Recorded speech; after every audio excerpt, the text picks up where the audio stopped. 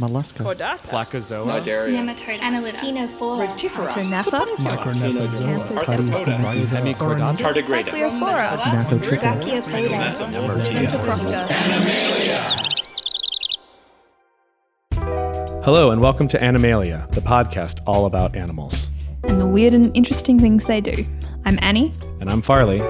Today's episode is set on a cold winter's night, when the ground freezes under your feet and the roads become covered in snow. And I've never actually lived somewhere where it snows, so you're going to have to tell me all about this. All right, well, I'm from Chicago, and it's a place where it snows quite a bit. And like most places where it snows a lot, it's amazing for the first couple days. And then around day 2 and 3, it becomes absolutely dreadful because the white snow you saw in the beginning turns gray because cars drive all over it and it becomes slushy. And then there's ice. And ice is terrible when you're walking around because you have things like black ice where you end up sliding all over the place or tripping on things. And then on the roads, it's awful because instead of natural techniques, they salt everything. So what's the idea with road salt? It's to create a grit for cars to grip onto, or? No, it literally melts the ice. So the idea, you literally okay. toss it on and the ice just disappears. So you can do it. Like I had some when I was growing up, I would just toss on if you were lazy and didn't feel like shoveling, you could just take a bag of salt and sprinkle it over the snow and the snow just dissolves. So is that what people do? You just take out a bag of salt? Pretty much, yeah. So the roads are pretty terrible. The worst thing is when you're driving and you get a salt truck in front of you and the salt truck just has these little spinning things that just launch salt everywhere. So you're following along and literally just hear your car being bashed and banged with the salt that's going around. And then it leaves this really fine mist or fine powder over everything. So your shoes, your car, everything is coated in this fine powder, salt powder. And actually ruins cars. So a lot of the wheel wells, especially in Chicago, will be actually rusted over from years and years and years of salt. And your shoes and stuff too, if you're wearing suede or leather, it's good luck. It's just, pretty terrible. And I'm guessing the salt doesn't stay on the roads, right? Like eventually it's going to get washed into the soil and into ponds and things like that. Well, I mean, if you can imagine, the trucks are going by. I don't think it's barely on the road to begin with. It's just launching off. They're going 40 miles an hour, like 25 Ks. Just this thing is squirting off the back, so it's going everywhere. So yeah, it's probably in every single creek, every single drain. So everywhere it possibly can go, it's going to go. And anywhere water goes and it's melting, it's going anyway. So that is the topic of our episode today. So we're going to be talking about how these freshwater environments end up with so much more salt than they would naturally, and how that can create problems for the animals that live there. To learn more about this, we caught up with a researcher who has studied how road salts affect amphibians. I'm Dr. Gareth Hopkins. I'm a research fellow at the University of Melbourne.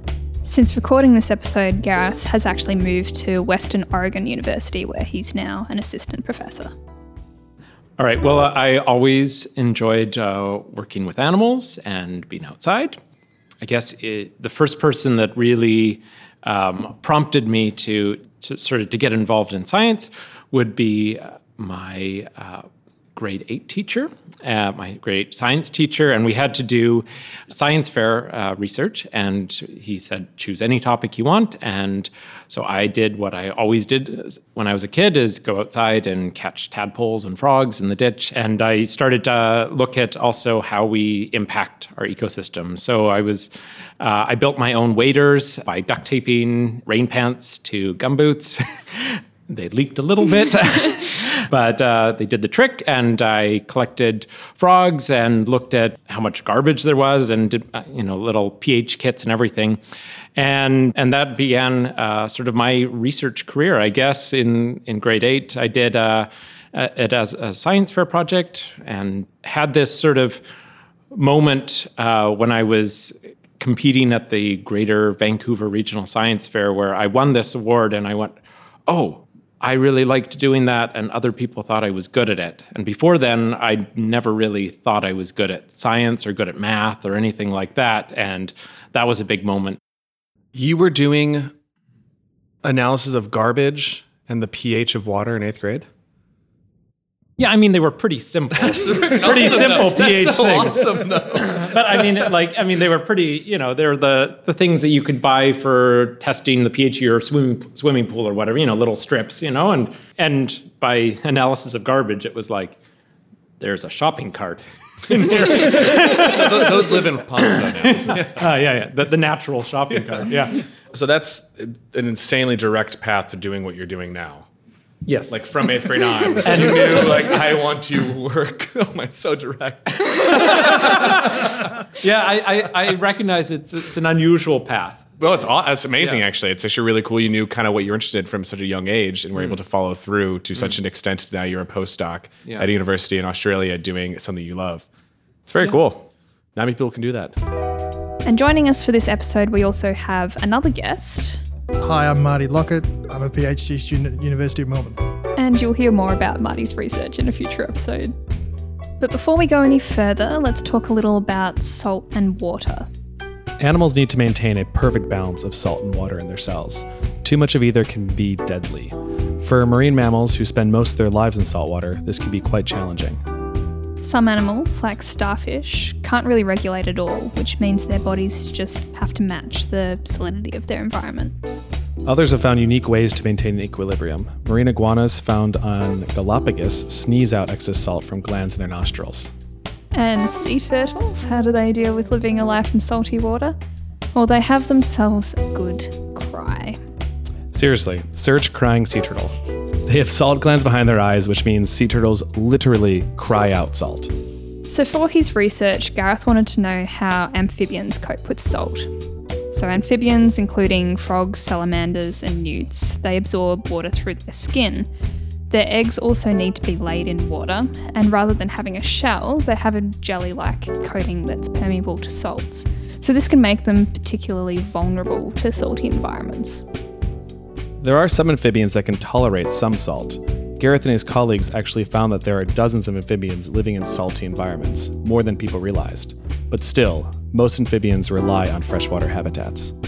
So Gareth set out to find out how one particular species, the rough-skinned newt, copes when exposed to road salts. I took 16 different female newts from a single pond, and I got them to lay eggs in the lab, and then I reared those eggs under different salinities. I was interested in the effect of salinity stress, that you might get from road de-icing salts we use in North America, and wanted to know the impacts of the salinity stress on this freshwater organism that's not used to having salinity. And what I found is that, overall, on average, you might get that 50% of all of the eggs that you reared under salt died at this particular salt concentration. But that wasn't actually the most interesting thing about that result. What was interesting is if you looked at the individual females within that population, and you saw that, what I saw is that some females, 100% of their eggs would just die in that salt concentration. But then another female in the same population, 100% would survive. Why that's interesting is because it has a potential to lead towards adaptation by natural selection. What was the difference in the females? I mean, Yeah, I'm really curious. Why were they so different? That's cool. Why were they so different? Yeah. It's really interesting. So, I looked at how big the eggs were, how much sort of yolk was invested into the eggs. I looked at the body condition of the females. I couldn't find any significant differences in sort of traits of the females or the amount of energy they were investing in that I could measure anyways in the eggs. I think basically they're genetic differences. They're consistent genetic differences between females. The exact mechanism for how that all works, we don't really know. Natural selection needs variation. Some newt eggs were more resilient to salt than others, which might allow them to develop, reproduce, and pass on this trait to the next generation. But if none of the eggs were resilient, then there would be no way for the population to adapt. So studying variation in populations can help scientists understand their capacity to evolve in response to a changing environment. Now, if you think about salinity, though, if you think about salt, it's sodium chloride. That's the primary thing we're looking at. And organisms have a really long history of dealing with sodium as an ion and sodium chloride in general. one of the most common salts, right? Common, naturally occurring salts. You contrast that, though, with a different type of salt that was used, magnesium chloride, which in most environments, natural environments, there's not very high concentrations of magnesium chloride, but magnesium chloride is now the second most commonly used road de-icing salt in North America. So people are putting it in huge quantities. City councils, highway departments are putting in huge quantities on the roads. What I found in my research was that larval newts couldn't deal with magnesium chloride as well as they could deal with sodium chloride. And I think that again is due to a lack of evolutionary history that these animals have in regulating natural quantities of these ions. And so here's again a way in which evolutionary thinking can actually impact management decisions, where you can, by looking at the variance within a population, you can understand the potential for that population to adapt. But also by looking at the evolutionary history that those organisms have with those stressors. Are these completely novel stressors, or do they have some built-in mechanism already to respond? It's also a lesson, isn't it, in not making snap judgments based on small amounts of knowledge, because, the magnesium chloride was introduced to try and decrease the harm caused by sodium chloride. Is that? Yeah, it's really interesting. The magnesium chloride, it depends on who you ask why councils use magnesium chloride. I think the primary reason is that it's less corrosive than sodium chloride.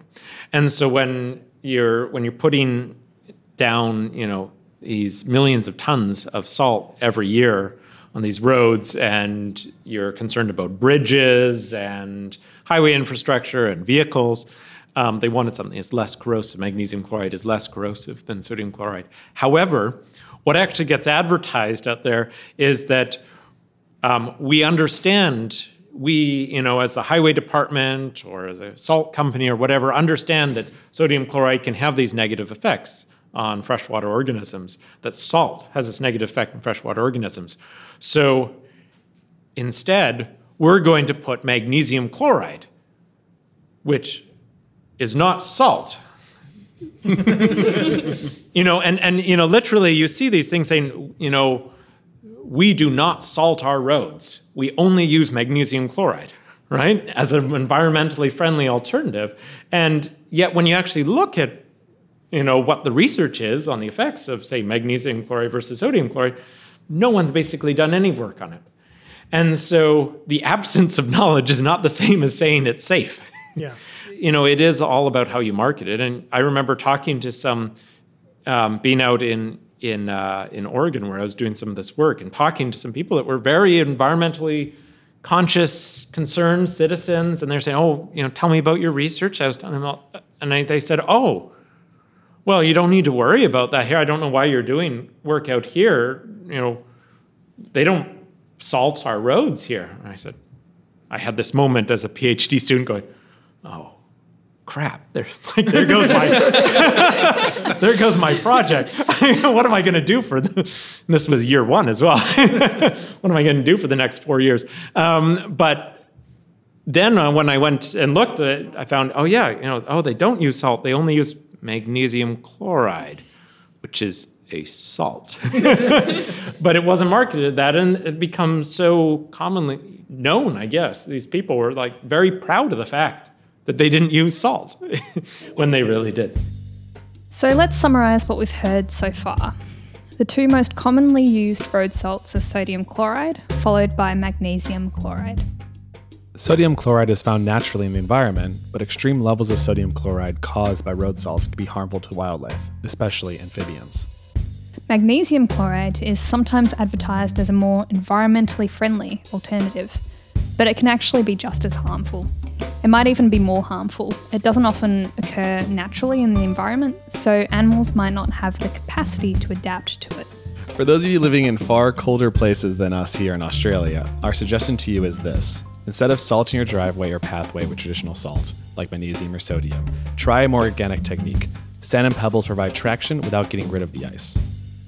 If you absolutely hate the ice, have a look into de-icers with a lower salt content, such as carbohydrate-based de-icers. Or if you've got some cash to spare, heated driveways are pretty damn cool. And whenever a company says that their product is better for the environment, make sure you take their claim with a grain of salt. You know, we're not going to stop salting our roads, and there's really good reasons for that. And, you know, human safety is a really compelling reason. And so I think we need to then look at how are organisms going to respond to those stressors, and what is their capacity for response, and can we make smart decisions about these, but which we use in order to maximize the chances of a positive response by those organisms. And I think if we ignore the fact that some populations may be able to adapt to some of these stressors, may be able to evolve and adapt these stressors, then we're ignoring the possibility that, you know, they might be able to survive in those situations. That being said, as some of my research has shown, they may not have an equal capacity to adapt to every different type of stressor. One salt, they might not be able to adapt as well to as the other one. We asked Gareth if he had any good stories from his fieldwork. When I was studying newts for my PhD, we were trapping newts in a lake in the mountains in Oregon. And you had to drive down like a long dirt road in order to get to this lake, and we were the only ones camping at the lake, and we'd set up these minnow traps in the lake, and we'd noticed that there were some sort of you know, rowdy rednecks or something, you know, on the other side of the lake, but they soon left. And so it's all right, okay, we set the traps up, and then the next morning we go to check to see if we've caught any newts in these traps. And all the traps are gone. And you can just see where someone has like cut the string that was, the string was attached to, to the trap and then to a tree. And there's just these little pieces of pink string just dangling in the wind. All the traps are gone. And we're like, what happened? Like, how did this happen? And so we're going, oh God, we need to go back. We need to drive for like 10 hours today, and we need to leave. But like, we need these newts, and, that's it, what's going to happen? And then things got worse. We thought, anyways, because we see a police truck, actually, I should say, like a big police truck drive up. And again, we're probably about 2 hours down a dirt road from the nearest highway. And all of a sudden, this big police truck shows up, and we're the only ones at this lake. And this guy comes out, his hand on his holster, right? This officer, and going, so, what are you doing here? I'm like, well, officer, we're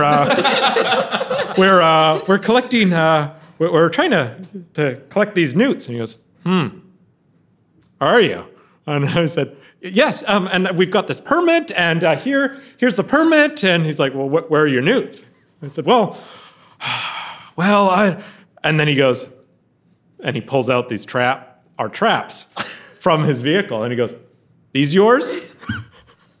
And I said, yes, they're mine. This is why we don't have newts, because but I have this permit, see, would you like this permit? And he did not want the permit. And he goes, yeah, we had some people turn these in and said, thought you were poachers. What? And it's like, but my name is on it, and it says like Gareth Hopkins, Utah State University, biological research. Please do not remove. and it has my phone number and my email address. Like, it's all labeled. And he's like, yeah, that's what I told them as well. He's like, so can't help you with your newts, but here are your traps if you want them. It's like, wow, you drove like 2 hours down this dirt road just to return these traps to me. So thank you. That was very kind of you.